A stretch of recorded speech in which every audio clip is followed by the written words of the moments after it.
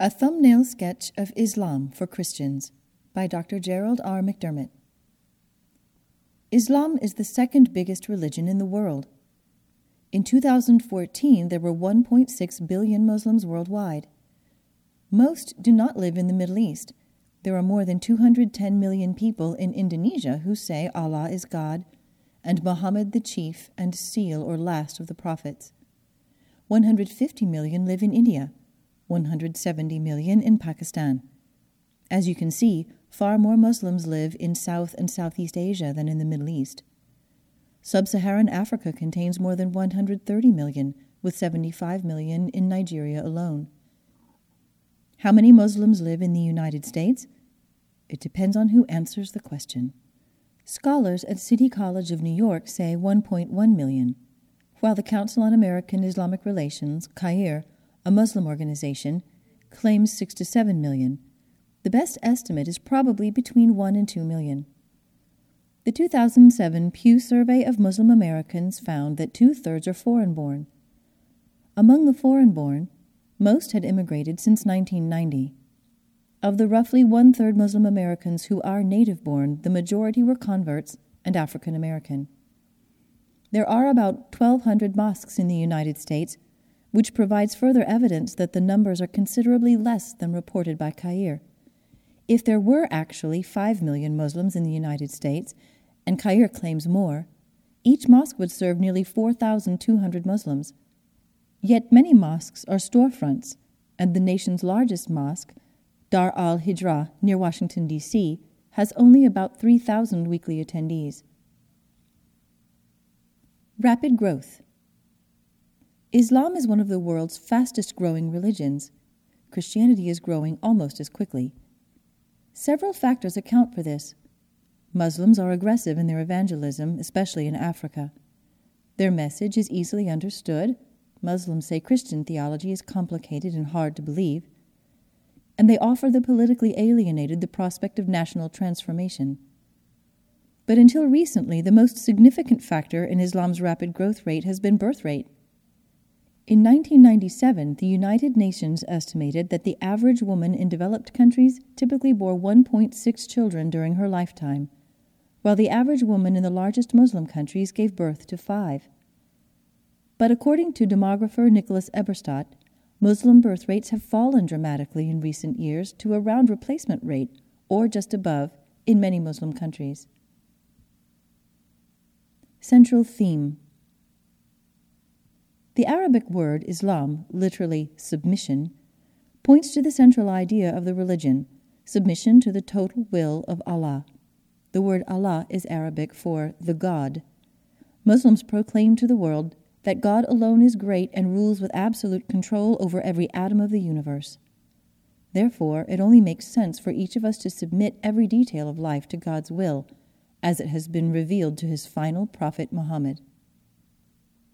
Muhammad, 570 to 632 A.D. The founder of Islam endured a troubled childhood. He lost his father before he was born, and his mother died when he was 6. He then lived with his grandfather, who perished 2 years later. The orphan then lived out the rest of his childhood with his uncle. Perhaps because of his own heartbreaks, Muhammad became a religious seeker, often retreating to mountain caves above Mecca for meditation. When he was 40, Muhammad said, the angel Gabriel began delivering to him messages from Allah. These first messages terrified Muhammad, but he received reassurance from his wife Khadijah and her Christian cousin, who assured Muhammad that he had been visited by the same being who had visited Moses, that God was calling him to be a prophet to his people. The earliest messages emphasized that there is only one God. Before Muhammad, the Arab tribes had worshipped 360 different gods, the chief of whom had been called Allah, and that every human being would face the judgment of this God. These messages and later revelations, all of which the illiterate Muhammad dictated to his disciples, make up the Quran. The Quran. The Quran is about the same length as the New Testament, but the similarities end there.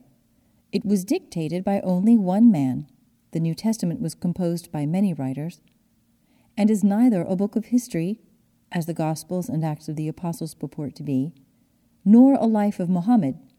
In contrast, the Christian Gospels aim to provide the theologically significant events of Jesus' life, nor a theological treatise, as Paul's letter to the Romans could be considered.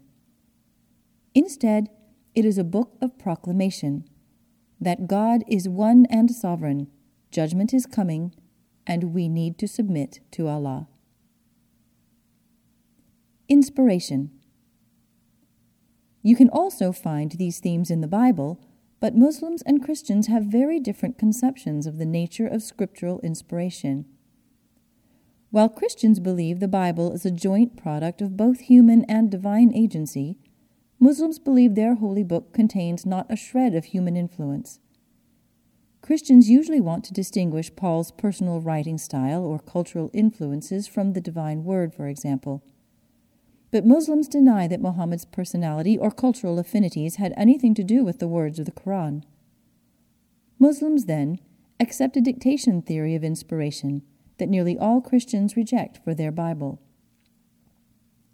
This is one reason why the Muslim community was so outraged by Salman Rushdie's satanic verses. The novel insinuates that the Quran is not the word of Allah, but has been altered by either the angel Gabriel or Muhammad's followers who first recorded the revelations entrusted to the Prophet. Rushdie's title is even more sinister. According to Islamic tradition, very early versions of the Quran contained verses that suggested the worship of three goddesses alongside Allah. Muhammad soon had them removed, explaining that the devil had given him disinformation. They have been known ever since in Islamic lore as the satanic verses. So the implication of Rushdie's title is that the entire Quran, for which Muslims is as sacred as the person of Jesus is to Christians, has been corrupted. The message of the Quran. The Quran tells its readers and listeners, it was meant to be recited out loud, that human beings are created by God to serve God and avoid idolatry, which involves giving first allegiance to anything other than God, money, family, race, success, or earthly life itself. There are two final destinations: hell, which punishes with boiling water, pus, chains, searing wind, and food that chokes, for those who reject the message of the Prophet, and paradise, which offers wide-eyed damsels, wine, and luscious fruits to those who prove to be faithful Muslims. Modernist Muslims say the same thing about these passages that many Christians say about biblical descriptions of heaven and hell, that they are simply metaphorical ways of saying that the presence of God is delightful and absence from God will be horrible. The Quran teaches that Islam is the simplest and clearest of religions and stands as the essential core of every other religion. It is the revelation that was given originally to Abraham, but was later distorted by the Jewish and Christian traditions. This is why God needed to give it once more to Muhammad. Jesus in Islam. American Christians are generally surprised when they learn of the extraordinary respect that Muslims hold for Jesus. He was the greatest of all the prophets, they say, until Muhammad. The Quran even recognizes Jesus as Messiah, Word from God, a Spirit from God, and the Son of Mary, who was strengthened with the Holy Spirit. It teaches the virgin birth. Mary is said by Muslims to have been the purest woman in all creation, and accepts the historicity of all the gospel miracles but one, Jesus' resurrection. How Jews and Christians went wrong, according to Muslims. Muslims regard the Old and New Testaments as the Word of God, but they quickly add that Jews and Christians have corrupted the text at critical points. Jews perverted the original revelation, Muslims claim, by an act of communal narcissism. They took a message intended for every nation and turned it into an exclusive proclamation of salvation for themselves alone, that they alone are the chosen people. Although the Quran is silent on the issue, Some Muslims believe that the Jews substituted Isaac's name for Ishmael's in the book of Genesis, and thus concealed for centuries the Arabian connection in the history of salvation. Christians, Muslims believe, made the mistake of turning Jesus into a god, and therefore reverting to the polytheism that Allah forbids. Most Muslims deny that Jesus was crucified, because the Quran states that the Jews did not kill Jesus, and that God raised Jesus to himself in a manner reminiscent of Elijah. More important, Muslims deny that Jesus was the Son of God, imagining that that would mean that God had engaged in sex, which is unimaginable. Islam also denies that Jesus was a savior because of its conviction that each of us must be responsible for our own sins. To imagine that someone else can save us from our sins seems to Muslims to be spiritually irresponsible. Most of them are convinced that no one can receive such spiritual benefits from another. I say most because many mystical Muslims, Sufis, believe they need the help of the Prophet and his family for salvation. Muslim tradition teaches that eventually both Judaism and Christianity will wither away, as most of the world accepts Islam's version of monotheism. Almost all Muslims believe that Jesus will indeed return, as Christians believe, but when Jesus comes, Jesus will turn the world back to the original teaching of Abraham, Islam. The 5 Pillars. These are the 5 practices that every faithful Muslim wants to observe. Number 1. Profession of faith. There is no God but God, and Muhammad is the messenger of God. Simply reciting this in public makes one a Muslim. Notice how important Muhammad is. Many Muslims believe he never sinned and performed many miracles, though there is no record of these in the Quran. His sayings and deeds, recorded with varying degrees of authenticity in the Hadith, many volumes, contain miracle stories.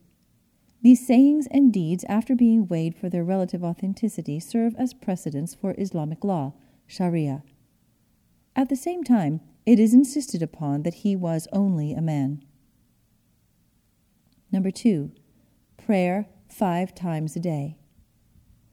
Believers are to face Mecca and pray in the early morning, at noon, mid-afternoon, sunset, and in the evening. But before prayer at each of these times there is to be washing of the arms, feet, mouth, and nostrils, and 3 times for each of these parts of the body. The prayers are generally set prayers of praise and adoration. There is a prayer service every Friday, which is not a holy day as Sunday is for Christians and Saturday for Jews, with 2 sermons by trained laymen.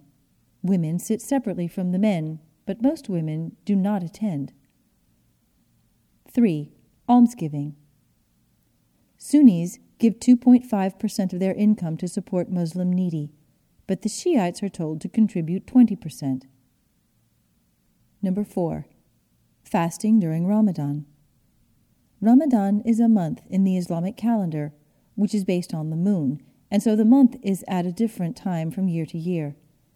It marks the time when the Quran was first revealed to Muhammad. During this month, Muslims are to abstain from all liquids, food, tobacco, and sex between first light in the morning and full darkness at night. They say the purpose of this fasting is to practice self-restraint. Number 5. Pilgrimage to Mecca. Muslims believe Mecca, in today's Saudi Arabia, is the navel of the world, the location of Eden, and the one point on planet Earth closest to paradise. There, they say, Abraham, Hagar, and Ishmael built a house of worship, which still exists as a giant stone cube draped in black. It was also from here that Muhammad is said to have taken his night journey to Jerusalem and then paradise and back, all in one night. Some Muslims say this was allegorical, not literal. Few Muslims actually make the pilgrimage to Mecca. Those who do not are blameworthy only if they can afford it and are healthy enough but neglect to do so. Sunnis and Shiites. Since September 11, 2001, most Americans have heard of Sunnis and Shiites, but have little idea of what makes them different. Here are the essentials. Sunnis are far and away the most numerous, representing about 85% of all Muslims in the world. Their interpretation of the faith is based on what the ulama have said.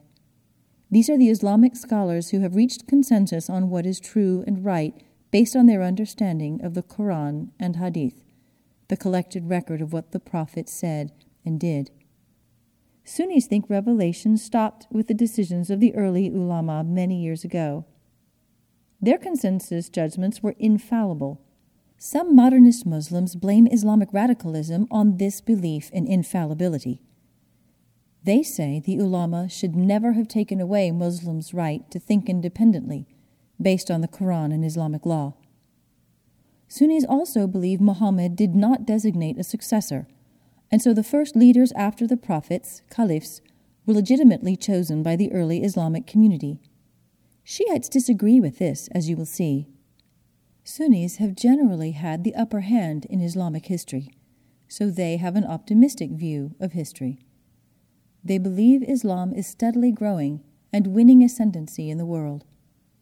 The last 50 years, in which Muslim nations have found great oil wealth under their sands, seems to have confirmed this view for many.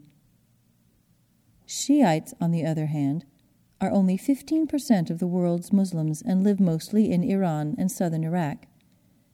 They get their name from the battles over Muhammad's successor, after which they split from the majority to form their own distinct party, Shia. Shias believe Muhammad's successor should have come from his family, and that the Prophet had chosen Ali, his cousin and son-in-law, to succeed him. But, since the Muslim community chose Abu Bakr and several other caliphs from outside the family, Shiites consider 3 of the first 4 caliphs, one was Ali, to have been illegitimate. The most important event in Shia history was the martyrdom in AD 680 of Ali's son Hussein, who led an uprising against one of the illegitimate caliphs. Hussein has become the Shiite symbol of resistance to tyranny, and to this day participation in the annual reenactment of his martyrdom is the central act of Shiite piety. The largest group within the Shiite family is known as the Twelvers. They believe the leader who stood at the end of Muhammad's line, the 12th Imam or prayer leader, is still alive invisibly and is going to return visibly at the end of history to rid the world of evil. The recent president of Iran, Mahmoud Ahmadinejad, has said publicly that the purpose of the Iranian Revolution, started in 1979 by the Ayatollah Khomeini, is to pave the way for Mahdi's return. Other prominent Shiite leaders, however, disagree. Iraq's Ayatollah Ali al-Sistani teaches that the Mahdi's coming cannot be hastened by human activity. For most of their history, Shiites have been powerless, marginalized, and oppressed, often by Sunnis. They have not held much hope for the success of their movement in this world. Therefore, their recent success in Iran and now Iraq, and the hope of some for the early return of the Mahdi, is fairly new. Islam and violence. Some have attributed the horror of September 11th to Islamic jihad, which is usually translated as holy war. But this is misleading. Jihad is divided by Muslims into 2 categories, the greater and the lesser. The greater jihad is the war within oneself against one's own evil. The lesser jihad is defense against aggressive attacks on Islam. These actions do not necessarily involve armed conflict, but may simply be expressions of the pen or tongue. While radical Islam today thinks jihad should be carried to all the world, mainstream Islam through most of its history has said that armed conflict is to be primarily defensive and strictly regulated. Muhammad wrote, "In avenging injuries inflicted on us, do not harm non-belligerents in their homes. Spare the weakness of women. Do not injure infants at the breast or those who are sick. Do not destroy the houses of those who offer no resistance, and do not destroy their means of subsistence, neither their fruit trees nor their palms." The Quran says that if you kill one person without reason, it is as if you slew all of humanity. At the same time, the Quran commands its readers to slay the idolaters wheresoever you find them. Some Muslim scholars say this was a command given in the heat of the first community's struggle for survival. They point to passages in the Quran, such as the famous one condemning religious coercion in 2:256. There is, or should be, no compulsion in religion. They also say the Quran promotes religious diversity, such as 5:48. To each of you peoples, we, God, have given a law and a way and a pattern of life. If God had pleased, He could surely have made you one people, professing one faith. But He wished to try and test you by that which He gave you. This edition's translator thinks it is implied, and that is the interpretation which El-Fadl and other Muslim liberals see in this and similar passages. But while many Muslims condemn the terrorism used by their militant co-religionists, there is a historical link between Islam and aggressive military and political action. Muhammad was a military and political as well as a religious leader. He served as both prophet and commander, preacher and soldier, imam and magistrate. The first community of Muslims was a socio-political religious amalgamation, and traditional Islam has taught that the government should enforce Islamic law, Sharia, which is why Islam has usually shown greater organic unity between this and other worldly concerns than in Christianity. Muslim leaders have sometimes exploited passages such as "slay the idolaters" verse, as well as the Islamic teaching that warriors who die in a holy war will go straight to paradise and skip over years of suffering in a purgatory-like existence, when they have tried to muster a people for war. Islam and the West. While some of the strongest expressions of disdain, America is the great Satan, for example, speak for only a minority of Muslims, many Muslims nevertheless regard the West with ambivalence. They appreciate and use its technology, but consider Western culture as a threat to their own, because it represents modernization without moral control.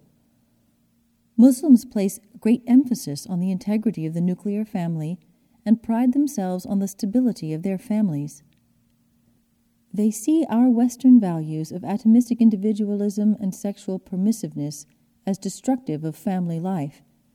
They are fully aware of America's soaring rates of divorce, abortion, pornography, crime, and chemical addiction, much of which is broadcast to their countries through music, movies, TV, and the Internet, and wonder why Americans regard Muslim culture with self-righteous disdain. Muslims also tend to view the West, particularly the United States, as irreligious and godless because of our separation of church and state.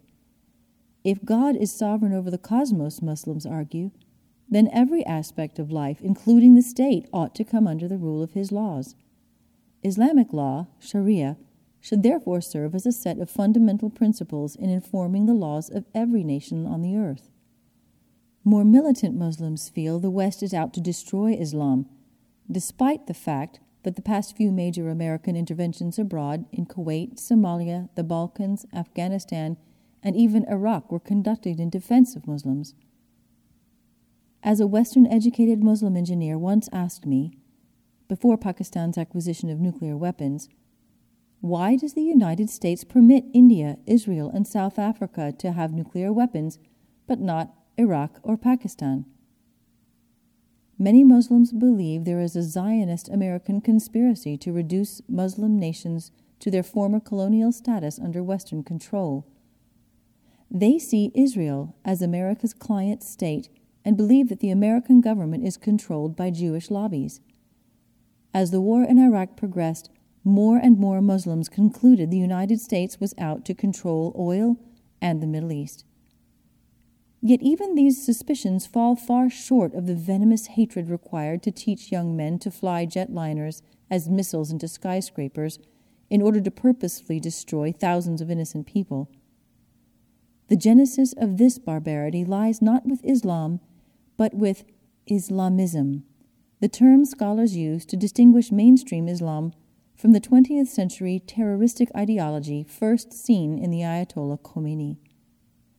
Islamism is preferable to the popular term Islamic fundamentalism, which was coined by the Western media to denigrate conservative Christians in the West by associating them with Islamic violence. Jeffrey Goldberg described in the New York Times Magazine the way that Islamism takes boys as young as 8 years old out of dire poverty and puts them in special schools, isolated from all secular learning, art, music, women, and mainstream Islam. There they are indoctrinated day in and day out in the theology, ethics, and worldview of violent Islamism. There is no consideration of different views of the Quran, only simple rote learning of prescribed views and liberal doses of venomous anti-Semitism.